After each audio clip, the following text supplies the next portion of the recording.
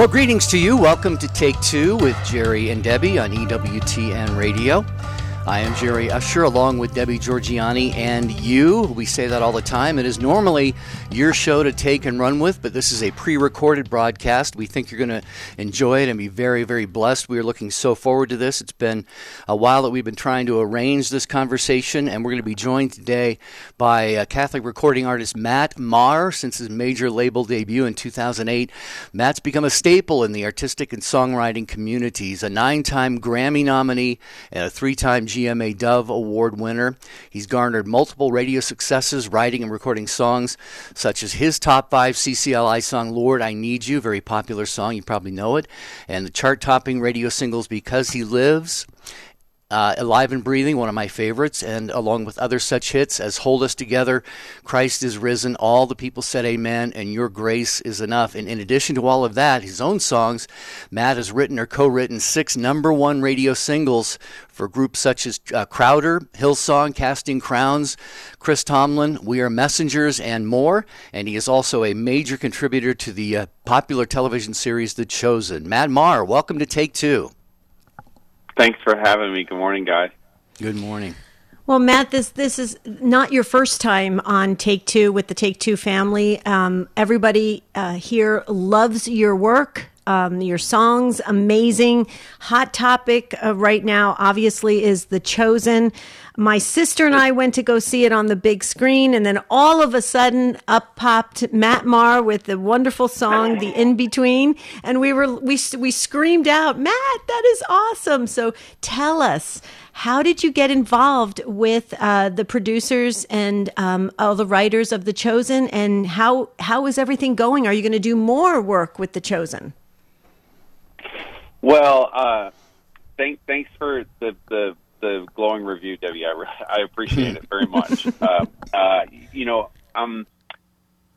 think my connection with the show sort of goes back to during the pandemic.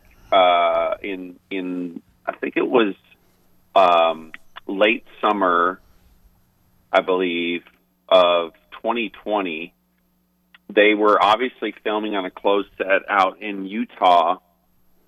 There was a massive set out there that the LDS Church, actually the Mormon Church, built, and they had been very reticent, and basically they had worked out a deal with the creators of the show where the show could film there, which really helped just because there were so many filming restrictions during the pandemic. So I was supposed to film a song for their Christmas special, and we started talking about it in August of 2020, and then basically it was in November of 2020, and I couldn't make it out there, but I ended up filming a song for that first Christmas special they did at Amy Grant's barn, of all places, which worked out really, really well. And so then the following year, I sort of started to get to know the director, Dallas Jenkins, and so I kind of found out, and then I got to speak with him on the phone and found out that, my music and his sort of personal faith journey, God had really used a handful of songs in a very specific way. And so unbeknownst to him, I'd written the song The In-Between in January of 2021 with another fellow artist in town who basically said to me, have you seen the show? And I said, well, I've seen bits and pieces, but I really hadn't watched a full episode. It's just one of those things of like when you got kids and you're homeschooling, and it was just sort of like, it was always that thing of like, I'll sit down and get to it, but you find yourself watching too many episodes of Puppy Dog Pals with your kids. So fast forward, Dallas and I talk, and I guess sort of as an attempt to say to him, hey, thanks so much for your creativity and how it's pouring into the lives of people. Thank you for sharing how my songs have impacted you. And so I shared a demo that I'd made of this song, The In-Between. And basically what happened was the other songwriter was like, hey, there's this scene in like the second episode of the show, Mary Magdalene, is talking with Nicodemus, and she says, all I know is I was one way and now I'm completely different, and the thing that happened in between was him. And when he told me those lines, like I went and I looked it up on YouTube and watched it, and I guess it's just sort of that thing that I think in the heart of every Christian, every believer of Jesus, is everybody knows their in-between moment. Everybody knows, that sort of moment of conversion in a way. And so you just get it. So I just got it. And so I was like, yeah, let's write a song. And so we wrote the song, and the song was written in like 30 minutes. It's like one of those songs that just sort of came out. So I sent him the demo. He responds back going, oh, this is incredible. I played it for my wife. She's in tears. And I was like, oh, man, that's encouraging. Didn't think of it.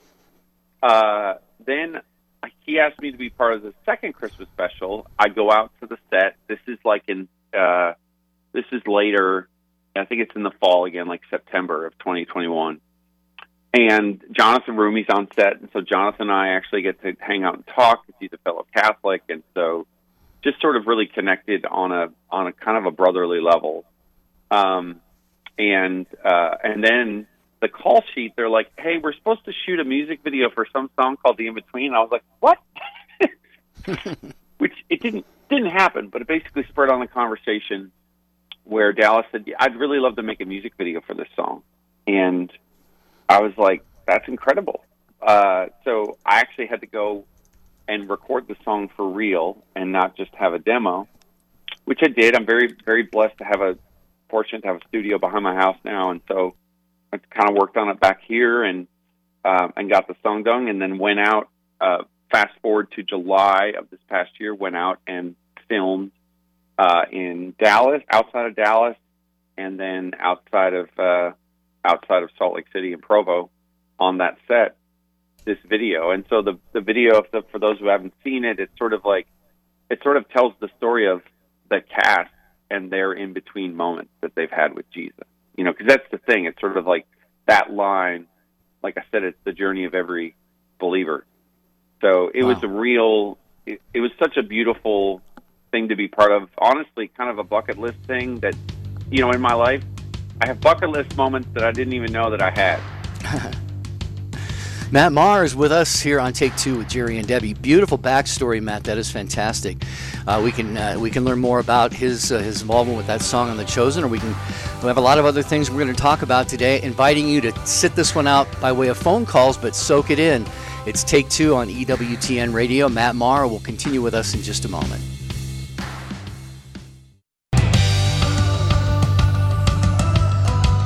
We're so glad you're with us on Take Two with Jerry and Debbie. Sit back and listen to this great discussion we're having with a singer-songwriter, Matt Maher. You know him, you love him, and we know that the Take Two family has definitely embraced him for many, many years, so that is wonderful. Before we get back to our great conversation we're having with Matt, I loved the backstory of how he got involved with The Chosen. We hope you are enjoying this conversation as well. Before we go back to that, we have to highlight the world over in your email inbox. Very important. Don't miss the latest political and cultural reporting and analysis on topics of interest to Catholics and people of faith on The World Over with Raymond Arroyo. And get news from The World Over in your email inbox every week. All you have to do, folks, is visit EWTN.com and click on subscribe. Jerry? Very good, yeah. Matt, you were talking a bit before the break about this in-between period in our lives. As Mary Magdalene said, I was this way, now I'm this way, and what happened in between was him. Could you share with us personally for you, your own faith journey, maybe some details about your in-between, but how you got from, being where you were as a young man, maybe a teen or whatever, to where you are today, not just from a musical standpoint, but from a faith standpoint, and how that comes out through your music? Yeah, absolutely. I mean, I was born and raised Catholic, and, went to Mass as a kid. In my freshman year of high school, I just sort of drifted away from my faith. I mean, there was a scandal involving an orphanage and some impropriety amongst the Christian brothers who ran it in my hometown, and I think that rocked a lot of people's faith. But at the same time, looking back on it now, I realized that I had plenty of friends who kept going to church and kept serving. I went to a Jesuit high school. Everyone was involved in service-oriented work. Really, I think what it was is my family was going through a lot of hardship. You know, I had an older brother who struggled a lot with depression, and that was undiagnosed at the time. And he was constantly fighting with my dad. My dad struggled with chronic anxiety, became addicted to anxiety medicine, was also struggling with alcoholism. And so I just think that sort of like, you know, kind of tension and a little bit of instability, you know, just kind of made it a thing where, I didn't have people in my life sort of advocating for how God felt about it, and how God, you know, how even in the midst of that, God still had a plan for everyone in my family. And so when I was 20, my parents got separated. My mom moved back to Arizona, which was where her parents had retired. She was a Navy brat. Her dad was a naval pilot who had retired up in Snowflake, Arizona. And so I moved with her, kind of just thinking I need a change in life.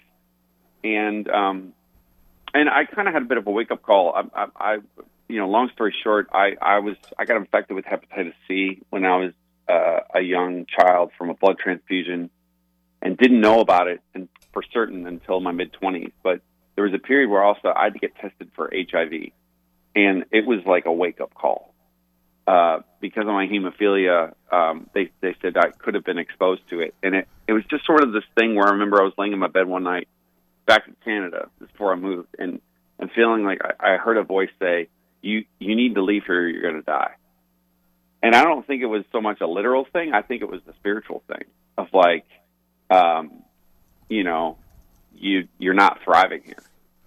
And so I went to Arizona, which was, I say, proof that God has a sense of humor, because it's geographically the most opposite place of anywhere in North America from Newfoundland, which is an island surrounded by water. And I had a cousin my age who invited me to Mass, and all of her friends were super active in their faith. And that summer of just hanging out with young adults, a lot of them were sort of, you know, kind of volunteers with high school students, helping them with their faith formation. And that was sort of the beginning of the journey. And that it was 1995, and that fall, the music minister at the church, his wife was about to go into labor. And so he had to bail on the high school youth retreat. And the youth minister was like scared to death, because he basically said, he goes, I think Matt can play the music. And this guy's like, well, he hasn't even really had a conversion yet. and he was like, I think he's got it. And so I went on that retreat, and I basically remember this moment where, yeah, being the guy who is sort of this like quirky musician and standing in the back of the room, and they're doing this really kind of cheesy skit for high school students about, you know, someone's heart getting broken, and the heart is a grapefruit that gets mangled by all these people, and the guy playing Jesus, you know, shows up. He's the shortest guy on the core team, and he's wearing an alb that's like way too short, and you can see his high top sneakers. But there was this moment where he like hands her a new heart, and you know, which is a new grapefruit. And I'm staring at this, going like, what is this? What is happening right now? And literally, it was like audibly, once again, like in my heart, I heard it's the Lord. He just said, this is what I'm trying to do for you. I want to give you a new heart. And I burst into tears, and I ran outside, and I chain smoked like 3 cigarettes, because I smoked at the time.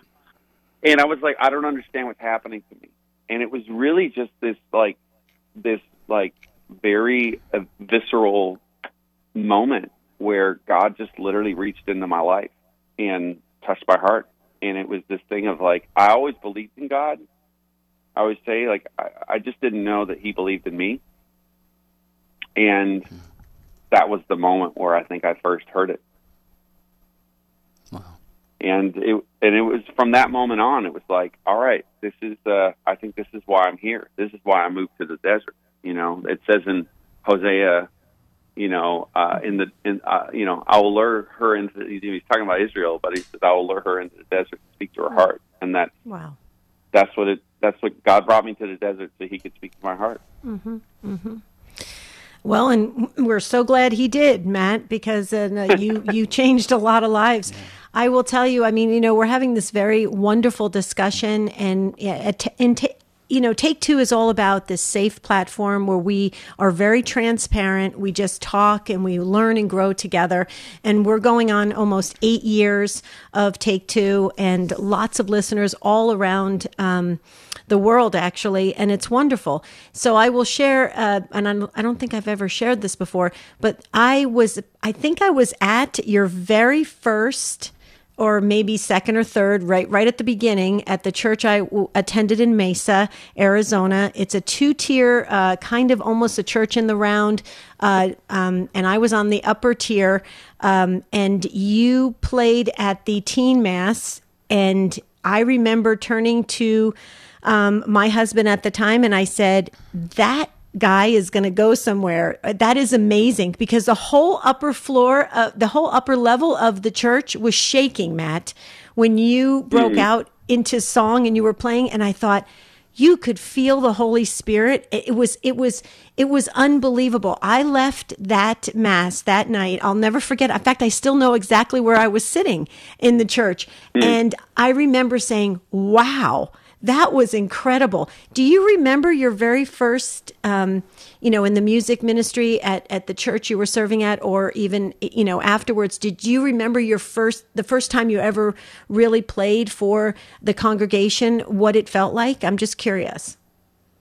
Oh, yeah. I mean, I remember, it's all a bit hazy now, but I do remember a combination of, excitement and nervous energy, and also that, I was so sort of young in my faith. There's it's like a palpable sense of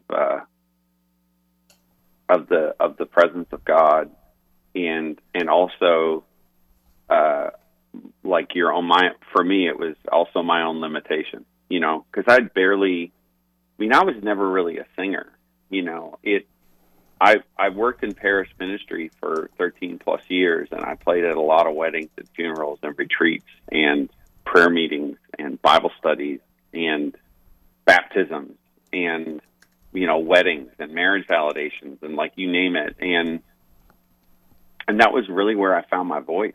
Like, it's so I remember the first one, but I also remember feeling like I was white knuckling a bit. Like, I wasn't really because it's that thing of, like, Malcolm Gladwell talks about the 10,000 hours to gain mastery of something, and it's like I was at hour 2. You know what I mean? So it's like, that's hilarious. It's a combination of this is special, and also, wow, I'm in over my head. Well, and I just have to say something real quick, Jerry, because this is kind of funny, because you brought it up, Matt. You kind of slipped it in there that back in the day you used to smoke cigarettes, and I don't know if you remember that. Yeah, I don't know if you remember the time that because I was in religious education at the time when you were in music ministry, and I remember the time I was coming down the back stairwell, and you were having a cigarette, and I said, Matt, you got to quit smoking, and you said, it actually makes me sing better. Do you remember you said that? Oh, yeah. The things that you'll say to yourself to try to justify yourself are incredible, So, that was the moment where I was like, oh, no, this gives me character, which is pretty silly. Yeah. So I was like, okay, then take it for the team, because we need to hear your music. So do whatever you got to do. Jerry, I don't know if I ever told you that story. It was pretty funny. No. I'm glad. Anyways, I'm glad I quit. Yes. Yeah. Good deal. Good deal. You sort of anticipated where I wanted to go next, Matt, and that is, how you went from, those nervous early first days of leading, like you said, at a wedding, convalidations and kind of smaller parish events, to being where you are today. A lot of people are, they're trained, they get an education, they get that background, the formal sort of training to do music the way you're doing it right now, and songwriting and so forth. It sounds like for you, it was probably a little bit more organic than that. I was just curious, how did you, discover that this was something you wanted to really take and run with? Well, it was both, Jerry. I mean, I spent 7 years getting an undergrad Bachelor of Music degree in jazz performance. But I was trained in classical piano. I played trombone in youth orchestra for 8 or 9 years. I took theory and composition. Studied 16th century counterpoint and harmony. So while I was sort of, in a great community, being formed in my faith, I was also practicing 5 or 6 hours a day at piano. And then it was, as a singer, I think it was just doing the work of like putting in the hours, the reps, so to speak, to use a term from sports. You got to put in the work. You got to put in the reps. And so for me, I definitely fell into what I'm doing now. It was nowhere near on my radar of things that I wanted to do. And when I graduated from college, it was 1999, and certain priests will know how to hire a musician by just saying, "Hey, do you have health insurance?" So that, which I didn't have. So it was like, okay, I can try this out for a year and get a full-time salary, and I'll be the only graduate of a jazz program with health insurance. So, and I just really fell in love with ministry, and then I think I was very fortunate to have some great people mentoring me, particularly in the art of writing songs that people can sing together. And sometimes sometimes it was in the context of a liturgy, but it was also just in the context, like I said, of worship, of playing music, during a time of Eucharistic adoration, of, all sorts of scenarios, playing in coffee houses. And so I just sort of became a student in every way, a disciple, of my faith, but also of just the art of songwriting. And, you kind of have to put in the work. You have to write a lot of bad songs before you write good songs. And it was very much a process of the Lord leading me into it, So I wrote Your Grace Is Enough, and it was about 20 years ago, either last year or this year. I'm not exactly certain. And when that song got recorded by Chris Tomlin, that felt like a sort of a season change for me. I remember sort of feeling like the Lord was saying, "Hey, I'm going to open the door, and if you want to walk through it, you can." And I always say to young people, don't try to kick down doors. Let God open them for you. It's much less embarrassing if you try to kick down a door and you break your foot in the process. Because that's sometimes what happens, right? Is a lot of people just think that when it comes to ministry and faith, that you can just sort of will something to happen. But I think that our faith dictates so much more about, the willingness to kind of stay hidden in a way and let God unfold things naturally. And it's I think peace is definitely, there's an absence of striving in the human heart when you're sort of walking in whatever way that God has for you. There's less of a focus on comparison with others. There's an absence of judgment or shame. There's, what I mean? Like, there's a lot of clear indicators. So for me, it was really that, not to over spiritualize it, but it was just sort of this thing of like, this is where I am. I think I should do the best with where I am right now and trust that God has my best in mind for me. Yeah, fascinating. We have Matt Maher with us here on Take Two with Jerry and Debbie. No phone calls today because it is a pre-recorded broadcast, but we are all learning a lot about this wonderful Catholic singer-songwriter who has worked with so many other beautiful musicians and really changing the world through his music. We're going to continue here in just a moment. Ace McKay is our producer. He has helped to put this he actually put this interview and broadcast together, so thank you, Ace, for that. Thank you, affiliates, for carrying the program. We have a whole lot more we're going to discuss with Matt Maher when we come back.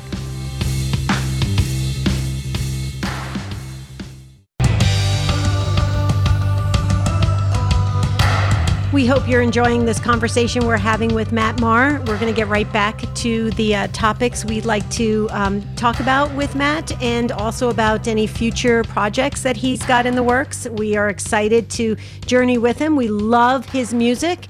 And so with that, Matt, you're talking about being in the music ministry at church. As you were speaking, I typed over to Jerry. I feel like I'm walking down memory lane in ministry when, you first get started in ministry. God opens those, opportunities, those doors, like you're saying. And, we enter into ministry, you kind of catch the ministry bug, if you will, and you just keep rolling with it. Now, here's the beauty of it. We had, I think I can say this safely, Matt, when back in the day, we had a lot of support in ministry. Ministry was a big deal. You entered into it and you just, you let the creative side of you flow, and you really brought a lot of people into the church with your work in music. Mine would be religious education, but it's fascinating. Talk a little bit about that, because we have a lot of listeners to Take Two that they are either in ministry,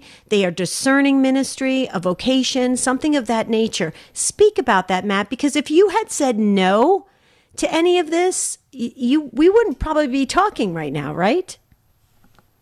I mean, it would definitely be different. Yeah, there's no real telling. Life is a series of choices and decisions. I sort of have the same philosophy of it when making music. Music is about making it's about making choices. It's about, being decisive, and sort of like, I never really know if a song is going to connect with people. I just know that I just need to make choices and make decisions and say, yeah, this is what it's going to be. And I'm not really doing it necessarily for anyone else. And so I think for every person, I know that, still in any, in any healthy parish, the real word is stewardship. And we're all called to be great stewards of what we've been given. And some of us have been given an abundance of time because of the circumstances of our life. Some of us have been given an abundance of talent. Some of us have been given an abundance of treasure.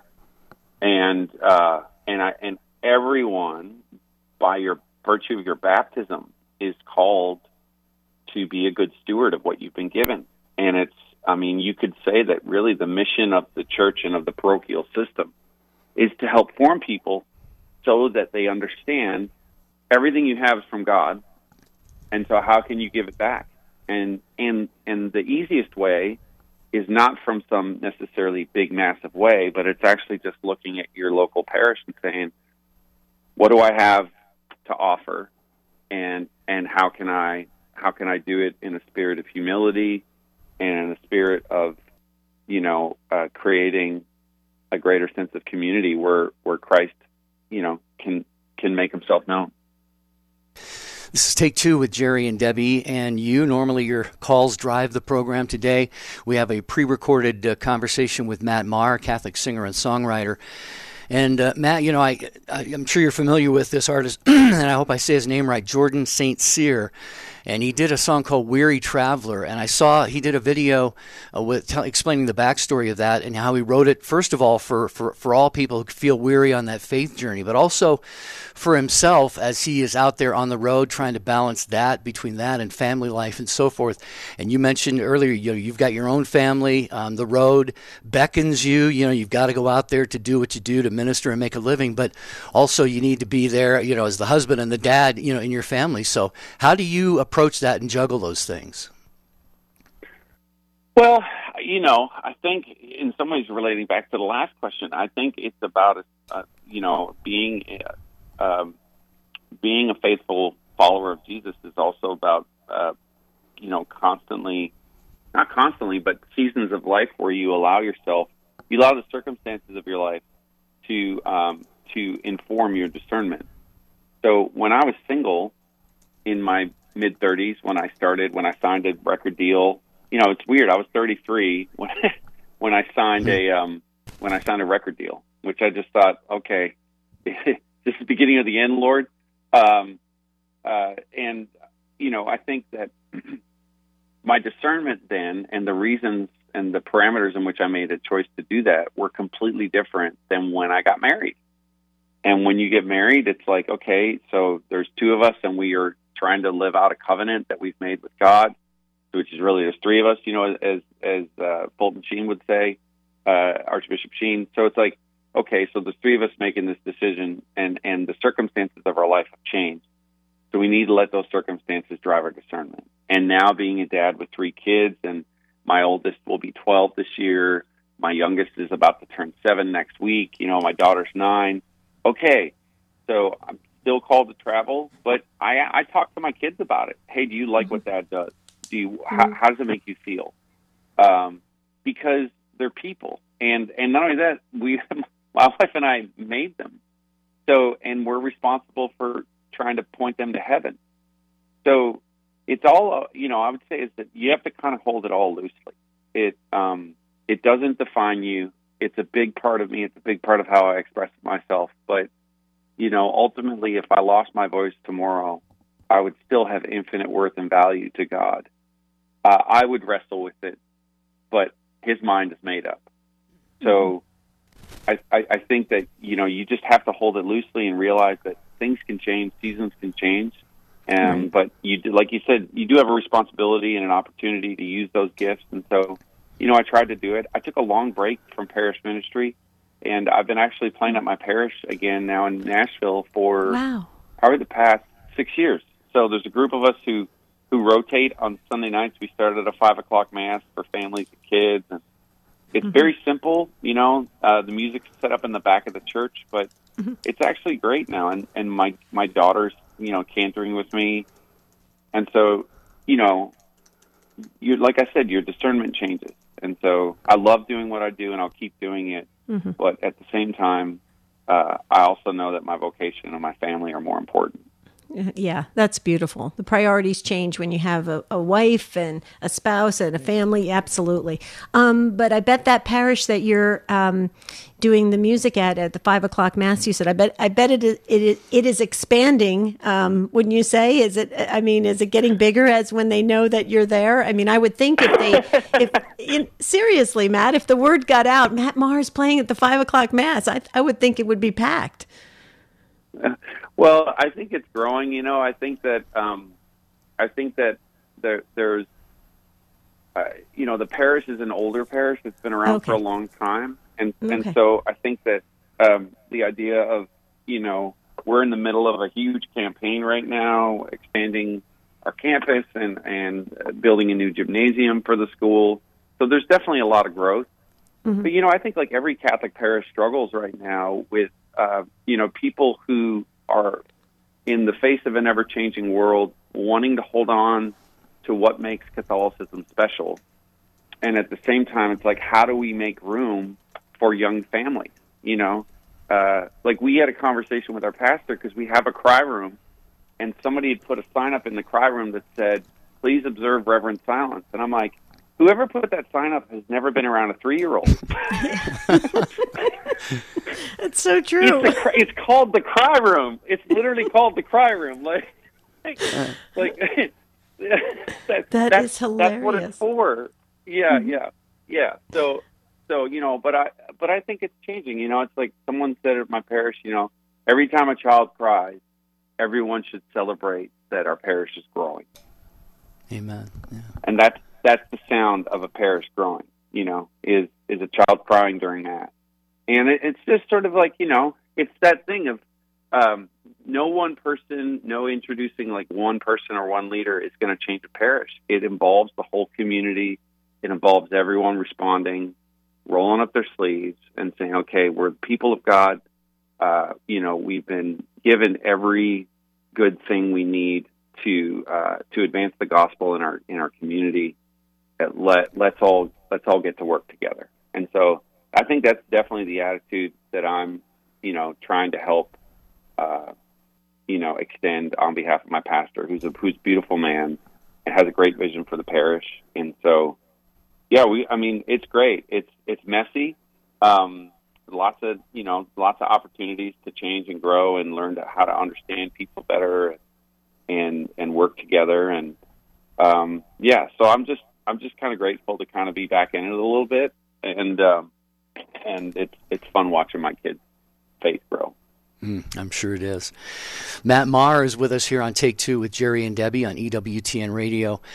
And this is fascinating, Matt. So I'm sure you're sharing a lot that we didn't know about you and your background and how God has brought you to where you are today. But same with our listeners. I'm sure you're really edifying those who are listening to this right now. And as you discern, as you bloom where you're planted right now, which is of course many places around the world. You've been to several World Youth Days and traveled and done concerts and so forth with all many other big names in contemporary Christian music. As you look ahead for yourself, where do you see God taking you now? Do you have other projects planned? Anything that you could possibly share with us? Your involvement with The Chosen. Where do you see your ministry going right now in the coming years? Yeah, well, there's definitely conversations always with The Chosen. Dallas is a friend, and I'm constantly. I just told them any way that I can ever help, even if it's just to connect you with people, or I'm on board. So I think that show is continuing to see its impact within the artistic community, mainly the music book community, and at the same time, it's what's best for the show. Obviously, is if more musicians get involved and do stuff. So I'm excited for that, and I'm cheering them on, every way I can.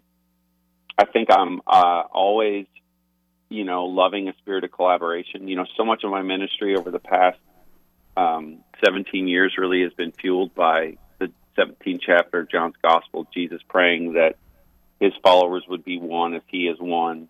I had a real encounter with that scripture in 2005, around the time that Brother Roger, who's the founder of Taizé, died. Really felt the Holy Spirit say, you need to carry part of this torch of writing songs that sort of bring the whole body of Christ together, even as fractured as it is. So I think that that's something that is, driving my creativity. At the same time, I'm excited about, new music, particularly coming out of the Catholic Church. I've met a lot of young musicians writing contemporary music. There's a young artist who I think you're going to hear more of in the next several years. There's several of them, but one is an artist named Sarah Kroger, who lives in Nashville and is an incredible writer, vocalist, writing great worship music. Another is a young guy named Seth Schleter, who's part of a Catholic ministry community called Damascus, which is outside of Cincinnati, or I think in between Cincinnati and Columbus, and writing beautiful worship music. They're just a really powerful community. So I think in the next couple of years, even looking at the Eucharistic revival that the bishops are planning for next year, I think it's a really exciting time in our faith. I've been, I've featured my music on the Hallow app, my album, The Advent of Christmas, and I've actually been working on a project with them that that's all I'm going to say, but I'm really excited about it because I think at this part too, it's like I'm trying to find, what are the new ways to connect people with, help them in their faith, but also just help people listen to music in new ways. I think technology is changing a lot, and so all of us on this call, we remember a world where 8-track cassette were the coolest thing ever, and streaming has been the thing, but who knows what's coming. And so in all of those innovations when it comes to music, the thing I'm still most excited about is just being able to play and sing with people in person. Mm-hmm. I mean, our faith is an incarnational faith, and that you just can't replace that. Right. Amen to that. Okay, couple quick questions. So the 5 p.m. Mass that you sometimes play at in Tennessee, is that more of a contemporary liturgy or traditional? Which is it, a mix? Yeah. It's more. I would say it's probably more contemporary, but I mean, right now it's just like a piano and vocal. So that's okay, gotcha. Literally a piano and one voice, and so pretty simple, not loud and not too bombastic, but yeah, and it's an opportunity, honestly, for me to sort of be inspired again by the liturgy, in my songwriting, which is just something that I think it fueled so much of my early songwriting, and it's definitely it's the thing that I know that the sacramentality of the church is that I have so many friends who aren't Catholic who say there's something about your song that just is different. And I know it's the sacramental life of the church. Mm-hmm. It's not, I'm not some crazy genius who's cracked songwriting. it's the sacramental imagination of the church is it's just a wider imagination. I think it meets people where they are, and it reminds them of the beauty in the world around us, everything from seasons to time, you name it. So silence. Your music has great depth, Matt, very tremendous depth, and we talk about that a lot on Take Two, because there's a lot of, let's face it, there's a lot of shallow swimmers of the Christian world in general, and God calls us to go deep and to really have that transformative experience when we encounter Him. And I personally believe, and I'm not saying this because I know you and I love you and I care about your work. I really am saying this. Your music is incredible, absolutely incredible. I feel a change in my soul when I listen to the songs, the words. Jerry and I have done previous shows on, I think, Jerry, you titled it, there's a song in that or something, because Jerry was a DJ back in the day, and we do a lot of things on lyrics of music and stuff. And I will tell you, it's mind blowing. I always come back to your music, and I've said this many times on the show, your music and Tom Booth's. Why? Because there's a depth to it. And so much so, Matt, that I have had people come into my car. This is no joke. They've come into my car and they'll search through all of my the music CDs, and they'll say, "Do you have anything else other than Matt Maher?" And I say, "Nope, I don't." So, Matt, if God forbid I end up in an accident somewhere on some highway in Arizona, you're going to see Matt Maher music all over the place. Oh, goodness. Well, yeah, thanks for saying that. And the great thing about our faith is we're all standing on the shoulders of giants. So we don't have to, we're all handed a baton as we're formed in our faith, and we're all running a relay race. Paul talks about, running the race and keeping the faith. And what I've learned in my life is that you're actually not running alone. You're never alone.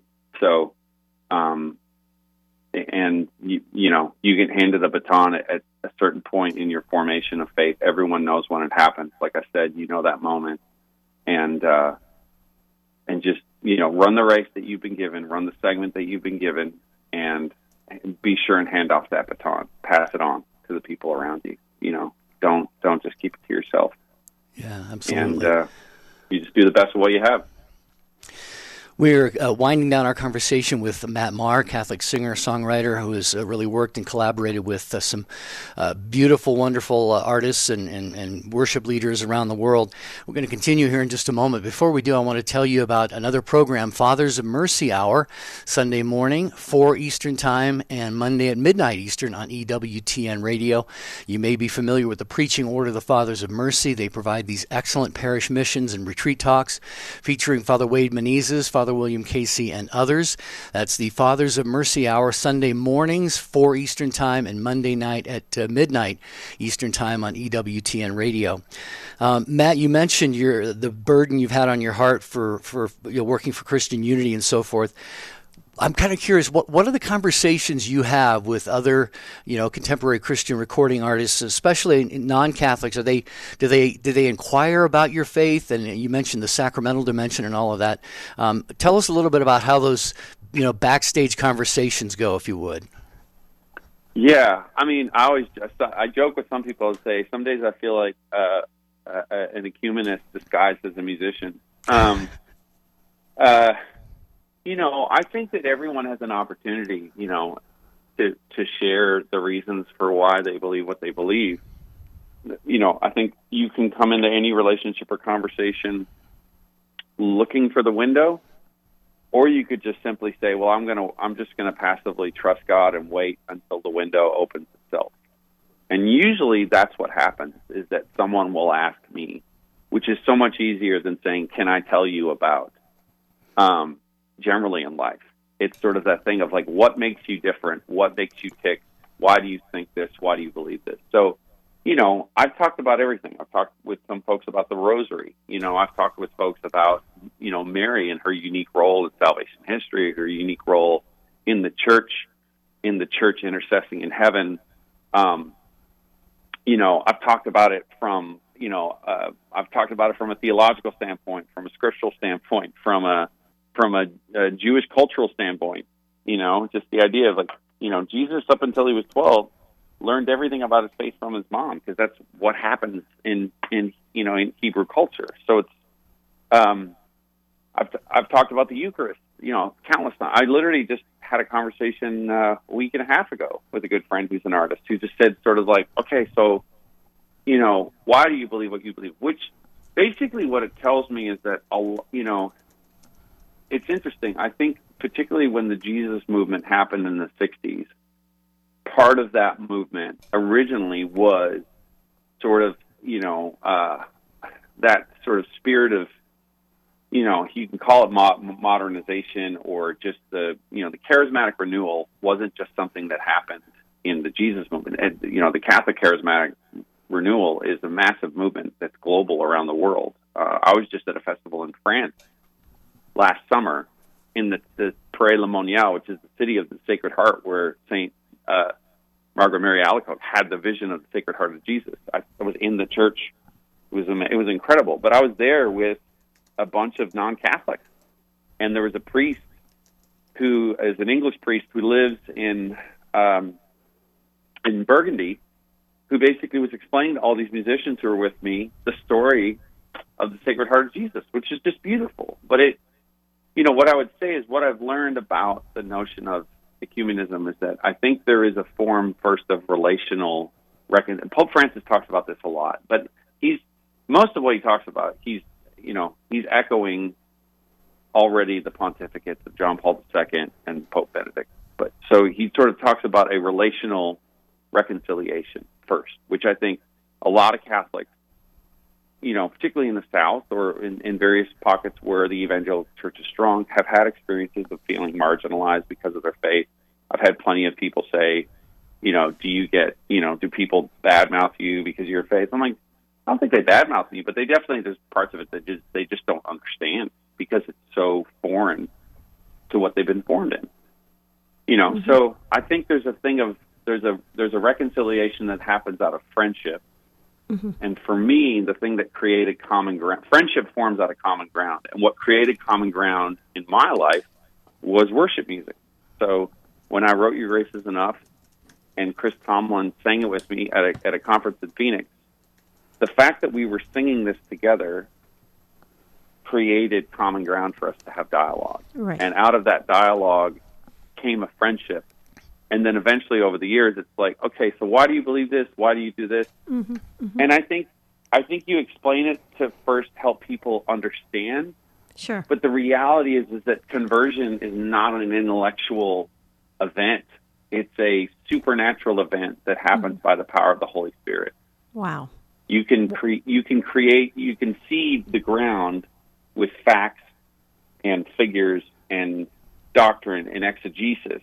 Mm-hmm. But ultimately, what causes someone to have an experience toward stepping into full communion with the church is the Holy Spirit. It's God Himself. You know what I mean? Oh, yeah. Oh, yeah. Matt, we could talk about this for another hour. Unfortunately, we have less than 2 minutes, but that was wonderfully said. Thank you so much. That was powerful. I hope our listeners really, listen again to this incredible broadcast. But Matt, couple things. Maybe you could come back and visit us again. Maybe you could bring your beautiful wife, Kristen, because we understand that she's writing some incredible books for children on negative emotions and things like that. So maybe down the road, you could speak with Ace and we could have you and Kristen on. That would be phenomenal. So think about that. And I've said this before, but I'll say it again. Okay. There's a reason you were named Matthew, a gift of God, because you have been a tremendous gift to all of us. So thank you so much for all you do. Jerry? Yeah, real quickly, Matt, as Debbie said, we got it almost coming up on a minute. If you can take about 15 to 20 seconds, sorry to do that, but, where you are online and social media and so forth, how people can follow you and your music.